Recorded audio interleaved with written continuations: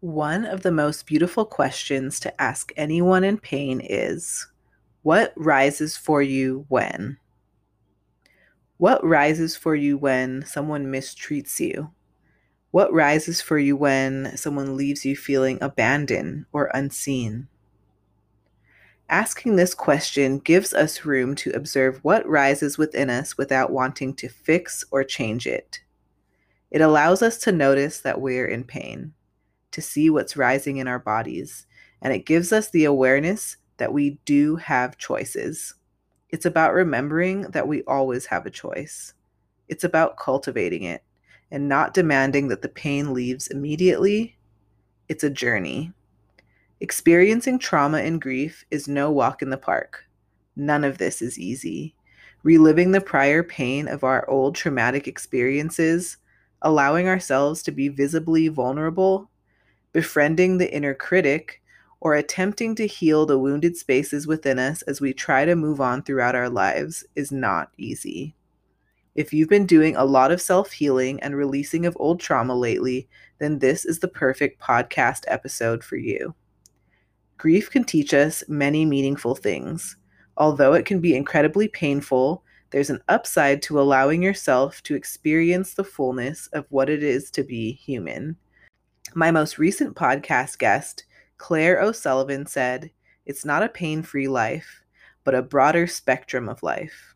It's about having patience at the threshold of pain, understanding the longing, and then comes the inspiration on how to continue to build your life in this moment."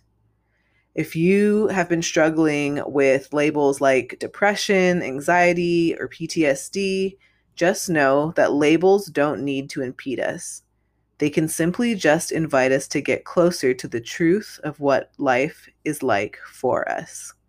Cultivating compassion is a lifetime's work. You have needs, and Claire said it is okay to long for harmony and beauty and peace. So if you're looking to make your today a little bit more livable and you're looking to foster more moments of connection in your life, then make sure to tune into this episode. And remember, you matter. Give yourself space to fully inhabit and arrive home to yourself. So let's get started, let's get deep, and I'll see you on the other side. Welcome to the That's Deep podcast.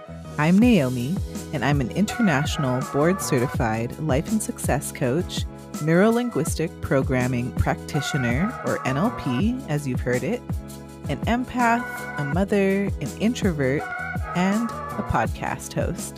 It is my mission to empower humans from the inside out through inner and outer exploration. Thank you so much for being here. If you love the show, please give it a follow and a 5-star rating. I appreciate you so much. Now let's dive in.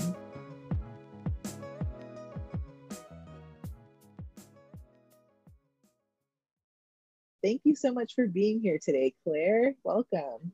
Oh, thanks for having me, Naomi. Yay. So I just want to start with a short round of fun and personal questions so that our listeners can get to know you a little bit better. Sure. All right. So what do you do for a living? And can you kind of share a little bit more about the work that you do? Okay.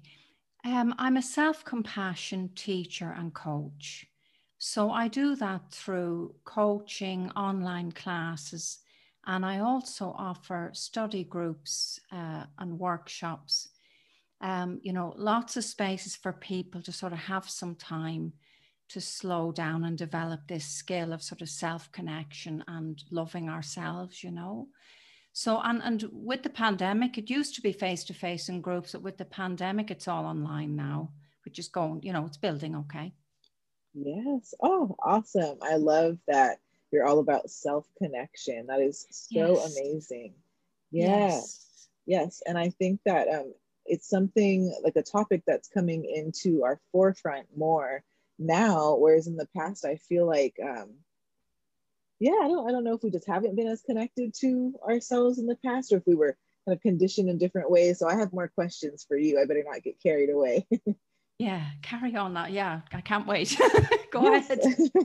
Okay, so before I jump into those types of questions, I want to know, where are you from, and has it shaped you in any way as a person? Oh, wow. Yeah, definitely. I was born in Dublin in Ireland, and it has shaped me. I live in the UK now, but it was an intense place to grow up. And I think we're a beautiful people. I think we're mostly intuitives. And I think we don't know what to do with that as a people. And so there's a lot of problems. People cling to things like religion and politics and substance abuse, to somehow survive this beautiful sensitivity, So I needed to get away. I left when I was 18, and that's just given me some space from my culture and my conditioning to try to sort of harvest what I can from it. I needed to get space from it. It's a funny mix, of really understanding the beauty of my heritage, and the tragedy of it as well. And just, yeah, it's a real pity to have to leave it in order for me to sort of get some space and breathe and find out who I am, just Right. because of the religion and the politics and sort of oppressive nature of that. Yeah, yeah, I know. I was looking at your website, and I know that you mentioned you grew up in Southern Ireland, which, Yes. like you mentioned, the religion seems suffocating, and Yeah. it was like almost like this idea where you were saying that you all were told that humans were innately wrong, right, and Yes. flawed, and lots of Yes. violence and oppression and loss. So, would you be able That's to right. share a little bit more about your experience? And of course, definitely use your own judgment. You don't have to share what you're not comfortable sharing, but just for Yeah. those out there listening who have maybe going through the same thing or have gone through Yeah. it, Yeah. what would you like to share with them? Yeah. Thank you. I'll just maybe take that bit where you said, my religion told me that I was wrong from birth. I was all wrong. There was something dark about me that needed curing. And to have that sort of with your mother's milk, it sets up a type of conditioning where self love is just almost impossible, and self connection, even.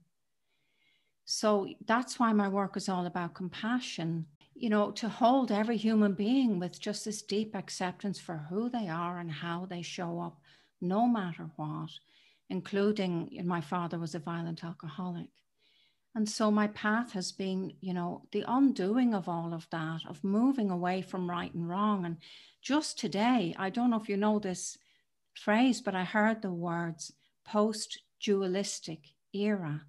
And I'm going, thank God, you know, because this dualism of right and wrong, you're good or you're bad, has no room for compassion in it. So I was thrilled to hear that we are now in the post dualistic era.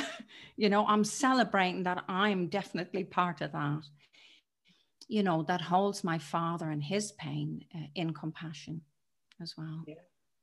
Wow, wow. I just want to just let you know that I see you and all of your resilience and your strength. Oh, And thank I just want to thank you for your vulnerability and your oh, openness with sharing your story. Naomi, that's my hope. None of this is easy. Coming here, doing this with you, becoming visible, none of it's easy, especially as an introvert. But my passion is stronger than that. So, as I was getting ready and fixing my hair, because I didn't know if I'd be seen or not, I was going, you're grand, Claire. And I was reassuring myself. And because, my concern about showing up, it is painful, but my passion to bring compassion into the world is greater. And so that's what gets me to sit down in the chair and do my work and become visible. And if sharing my vulnerability warms another, then my day is done. Yeah, absolutely. And do you have any maybe like tidbits of wisdom or some tips for other people who are looking to tap into their more resilient side or to foster more resilience in their life? Yeah. You know, I think the main thing that I've discovered or uncovered is looking outside of myself is just a hiding to nothing. If love comes my way, if warmth comes my way through life or through another human, then I'm ready for it. But I have found that just takes so much energy to be looking for it from there. So if I've any resilience, I guess it's just constantly returning to myself, going, no wonder this is hard. I love you, Claire. You know, whatever it is I ask myself to do. And that creates this warmth inside of myself. And I believe this is our natural heritage. This is how we're built. We're just miles from it. Yeah. So I guess, you know, the shit's hit the fan for me many times in life. And this is just where I go. I sit down with myself and I go, I love you, Claire. And I'm sorry it's so awful. I'm sorry the culture is so painful. And I love you and I'm with you, you know. That's kind of my my cycle, if you like. So all of my work would bring people to that point. Tell me how it is to be you right now.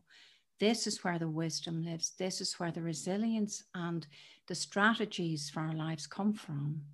Yeah. Oh, I love that so much. I feel so much warmth from that message that you just shared. So thank you. And you just have a really calming presence. Our listeners won't be able to see you on here, but you just have a really grounding, calming, gentle presence. And I appreciate that.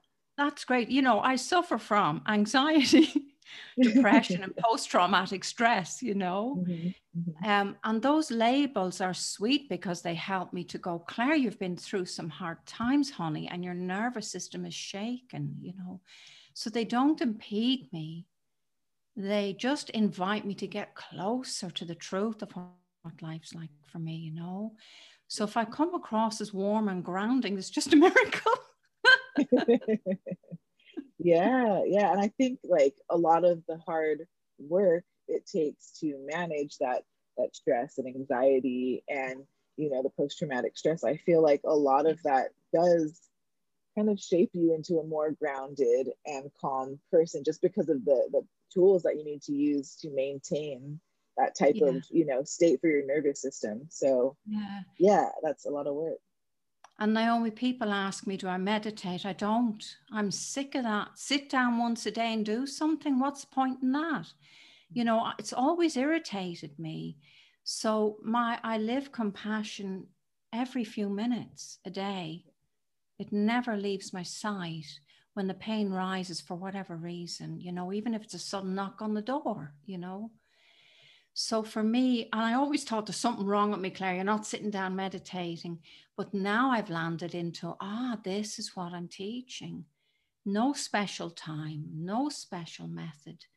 Just approach what's rising with as much spaciousness and care and a kind of a hospitality as Yeah. possible.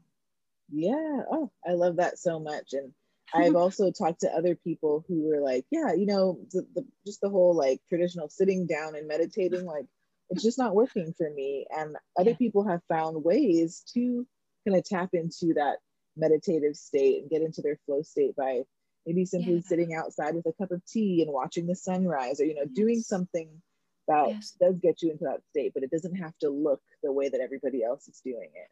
No, and Naomi, another strand of my work is interspecies connection. I've done some training in that as well. So I would like to add actually that in recent times, getting my little three-legged stool and going out. I'm in the city here, but there's a little cemetery here that's so beautiful. I definitely sit for that and I listen and I've got my notebook. So I do adore stillness, but usually outside, you know, where I'm held by nature and by the trees and their beautiful, whatever it is they give off that makes me Yeah. feel so good, you know. So I do sit, but there's no method to it, but just I'm here, you know. Yeah, I like that.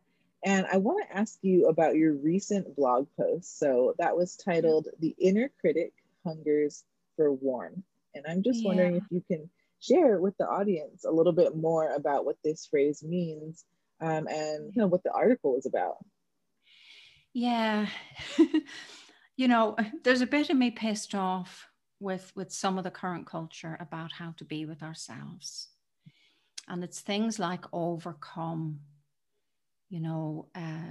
get rid of, fix, sort. So there's quite a fire in my belly when I meet that, you know, just that it doesn't resonate with me and the way I want to live. So bringing warmth to the inner critic is understanding it's part of me.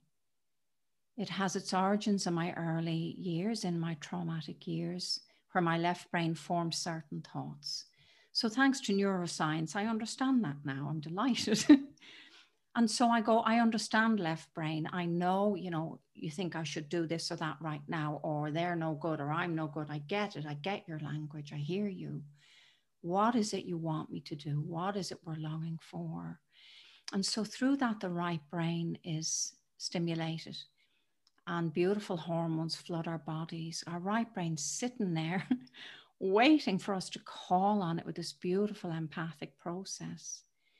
So often when I work with people, you know, I can just see the relief flooding their body. The color comes back to their face. There might be some tears. Just because I've supported them to activate this tool that's available to all of us.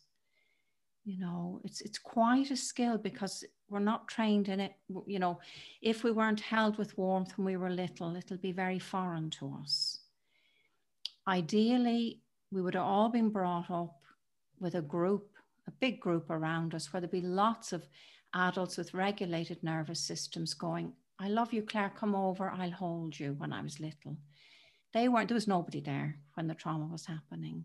So it's a big ask in our adult lives to call this in, but I'm definitely a living example that it's possible, you know. It doesn't hold out a future promise that tomorrow is going to be better. I'm not interested anymore in that. I just want my today to be livable, you know, and have some sweet moments of connection with people and animals and nature. You know, that's as far as I'm looking, you know. Yeah, no, I really like that. I feel like just keeping your intentions simple and true to Yes. you, that's just that's just kind of what makes it the best. Yeah, I really like Yeah. that. Yeah. Very cool. I think it's grief that's taught me that. That's hit me many times in my life, a lot of losses.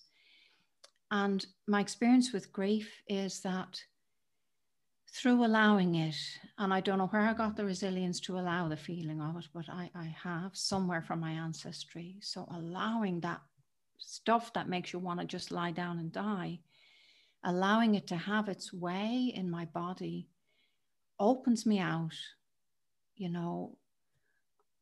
There's a lot I could say about that, and I don't know what to say about that. Only for me, it's true that if I allow the fullness of what it is to be human, some kind of softness arrives into my life and I see more clearly. I see the trees. It's just luminous, you know. So it's not a pain-free life, but it's a broader spectrum life. Yeah, yeah, absolutely. And you know, I love what you said about how like cultivating compassion is a lifetime's work. And I Yeah. was wondering if you could share with the listeners kind of what that means to you. Yeah. Straight into my awareness comes Marshall Rosenberg, who developed the work nonviolent communication. So he was my first teacher in this, who told me I have needs and I didn't know I had needs. So understanding that it's okay to long for harmony and beauty and peace is the foundation for it. So my work with compassion will always be an experience of some kind of inner pain. And then the inquiry, what are you longing for, Claire? So that's the process. Without strategy, but out of that dynamic comes all these images of, well, there's loads of ways you can bring that about, Claire, you know.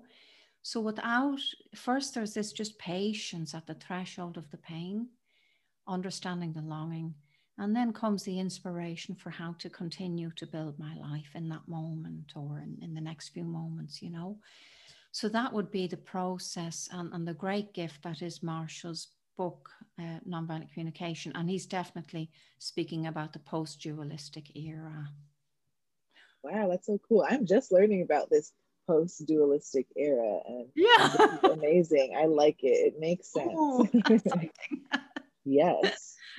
And you know, I also want to touch on your YouTube videos. I Yeah. love them. I listened to is it the You're Too Sensitive part Okay. one? Yeah, and it was so calming to my nervous system to just Okay. sit there and watch it and listen to it. And I Oh, loved your what rises for you questions. yes. Yes, yeah. And I've never heard anybody ask that question before. Yes. What rises for you? So like Yes. what rises with you when you imagine Yes. softening into Yes. life? Yes. Yeah. Yeah. Can you share a little bit more about, you know, how you would respond to that? I'm tearful in this moment to be so seen. Thank you.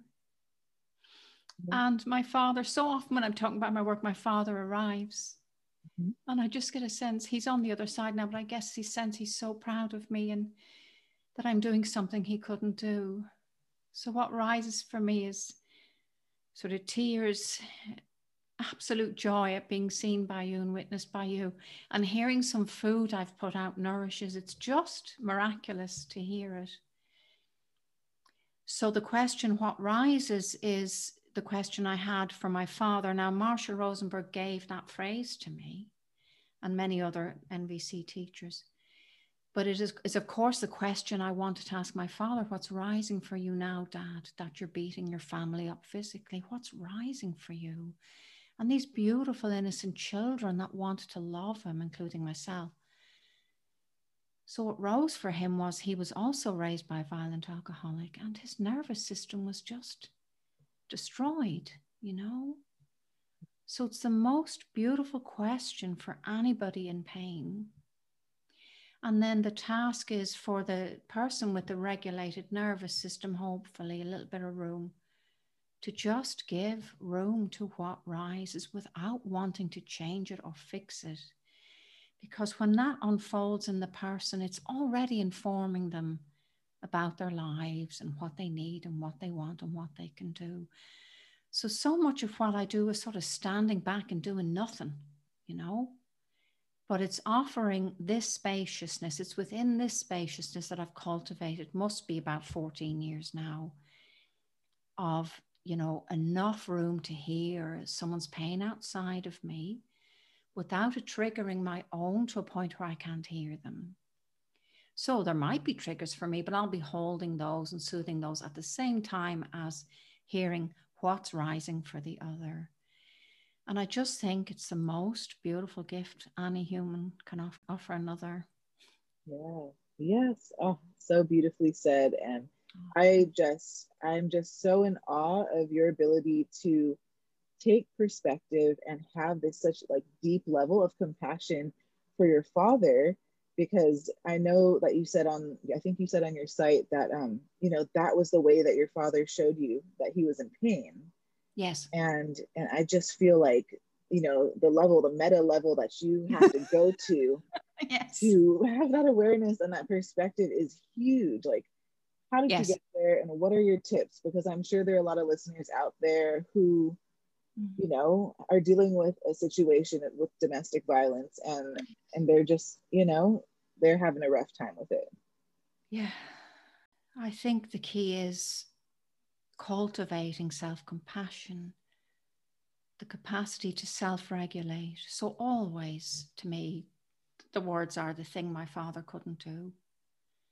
If he could have first noticed he was in pain, second, noticed his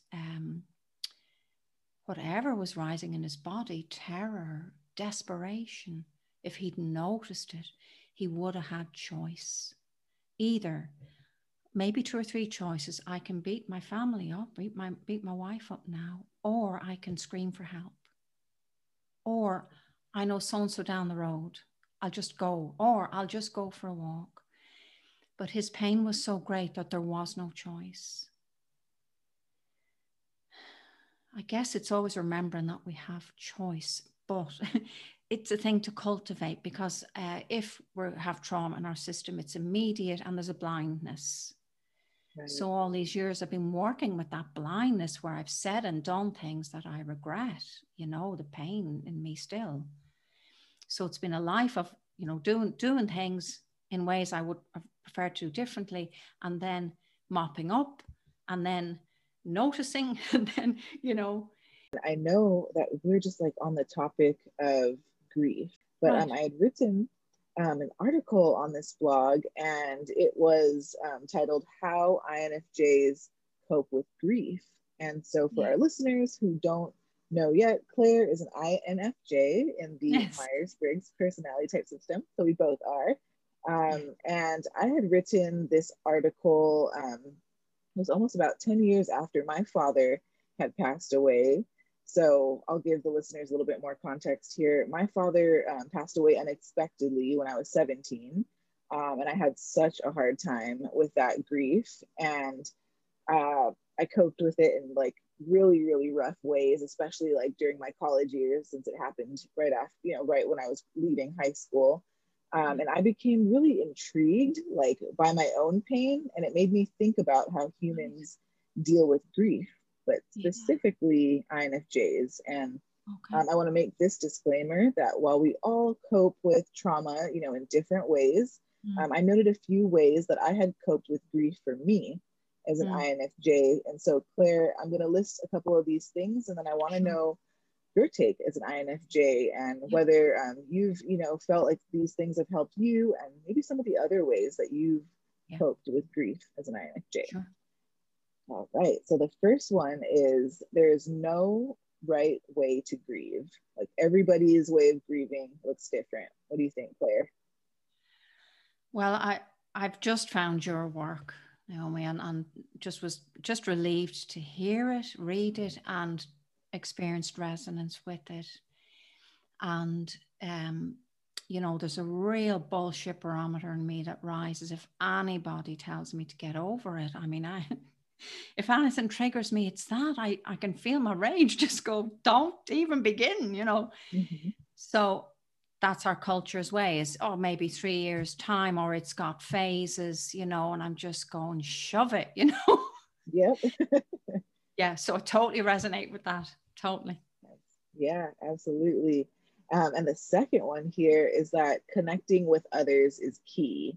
So I remember in several stages of my grief, and I feel like I'm still processing it, but I really felt like self-isolating.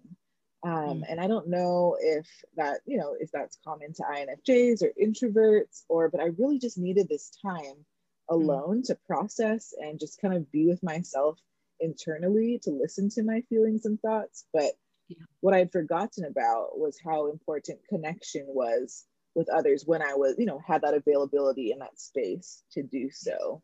Yes. Yeah, what do you think? Amen to that. And one of the main people that I follow around grief is Francis Weller. And he just said, we ought not to be doing this stuff on our own. None of this stuff on our own, but especially grief, and that it's composted together. So I have been part of, quite a few groups where we just wept together, 5 days sort of community. And, we wept for the earth at the same time, and for what's going on. And we wept for all the people in the group and with them for all their losses.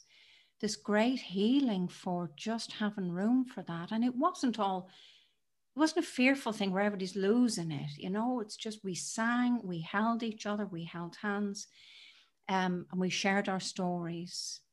So, Naomi, it's funny that you ask me that. I remember I've had a lot of that. And I think the other main thing that supports me is to never demand that it should leave.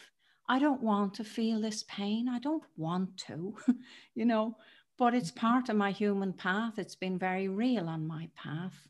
And so I need to find ways. And I can wake any day to my own grief of, my own story, or grief about, the chickens that are still not allowed outside. It can be all sorts of things. So part of life, and definitely something to be shared, share our stories together, share our losses, to compost it. And I've often done that in nature with people, and I just get a feeling the earth is going, thank you, humans, about time you acknowledge this.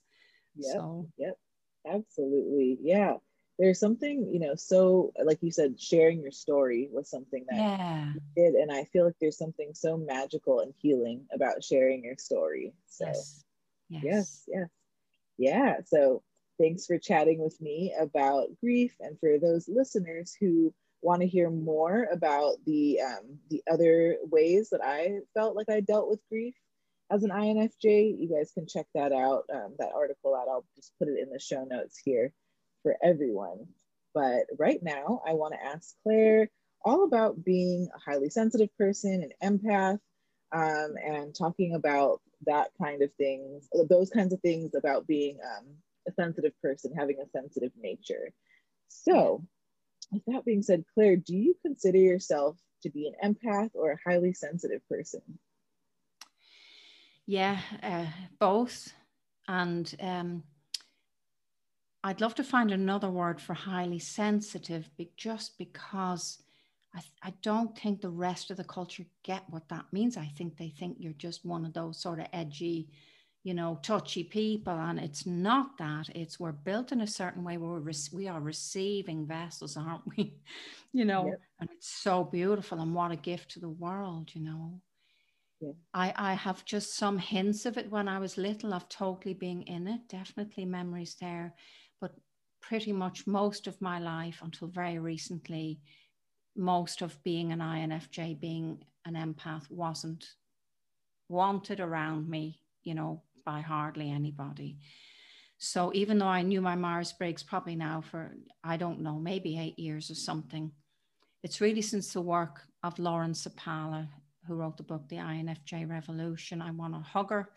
And I just went, stuff this for a game of soldiers, then I'm just going to be myself.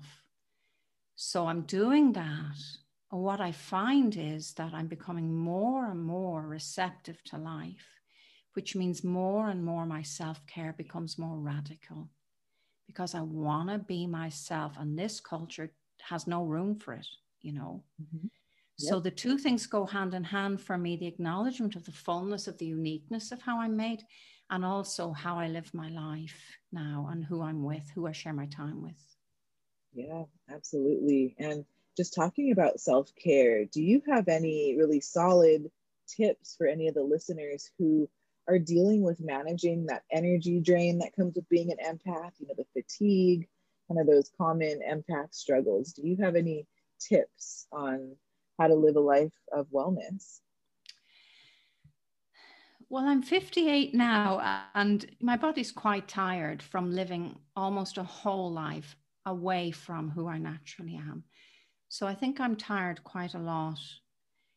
And maybe I wouldn't be if I had been in a culture that said, Claire, we love you. You're going to be in the garden a lot, honey, for most of your life, So it's really new listening for me. Certainly, my being in nature and being with animals raises up my energy levels. Silence raises up my energy levels. Being in close connection, say with you now, this kind of thing raises up my energy levels, because I'm speaking exactly from my intuition and the way I'm built. There's very little energy used. In fact, it's giving me energy, and I'm talking. So it's, introversion and talking. But I'm talking from the part of my brain that's most natural, So, I guess just really listening, this self-connection, watching when energy goes down, watching when it goes up, and building your life accordingly as much as you can, depending on demands. I guess that's the main thing, cultivating that self-listening, self-connection, and self-respect. As I work with people in my work, I want to be everything I can be for, say a one-to-one session. To do that, I need to make sure I have this quiet time, the nurturing time, so that I am this vessel that has a regulated nervous system, So my work certainly means I have to be more vigilant about where I put myself, because my work is what it's about, Absolutely, absolutely. And thinking about all that too, what are some important boundaries that you believe that empaths need to have, especially? Oh my God. I wrote a blog myself recently about belonging and unbelonging. That's been my pattern, and I've decided it's normal. Instead of beating myself up for constantly joining groups and going, what the hell, and getting myself out of there again, Yeah. or even friendships and going, what the hell, and getting myself out, Pardon the interruption. Have you ever wanted to start your own podcast?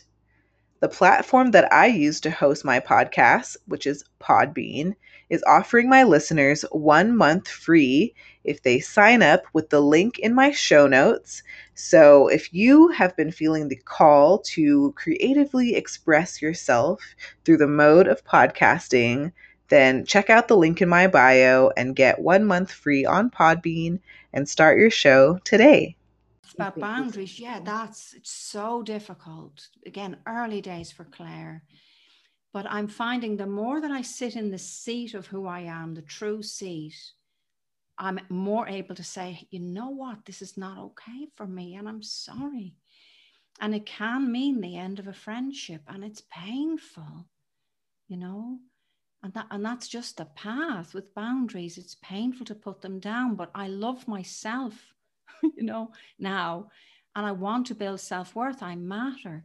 And if there are people in my close proximity that don't see that, it's not okay for me anymore, Yeah, I love that so much. Oh, what you said about I matter, like that message of you matter, that's huge. Yes. And that's really standing out for me. And I think that's Yep. something that the listeners really, needed to hear today. If you're out there, you matter. Yes.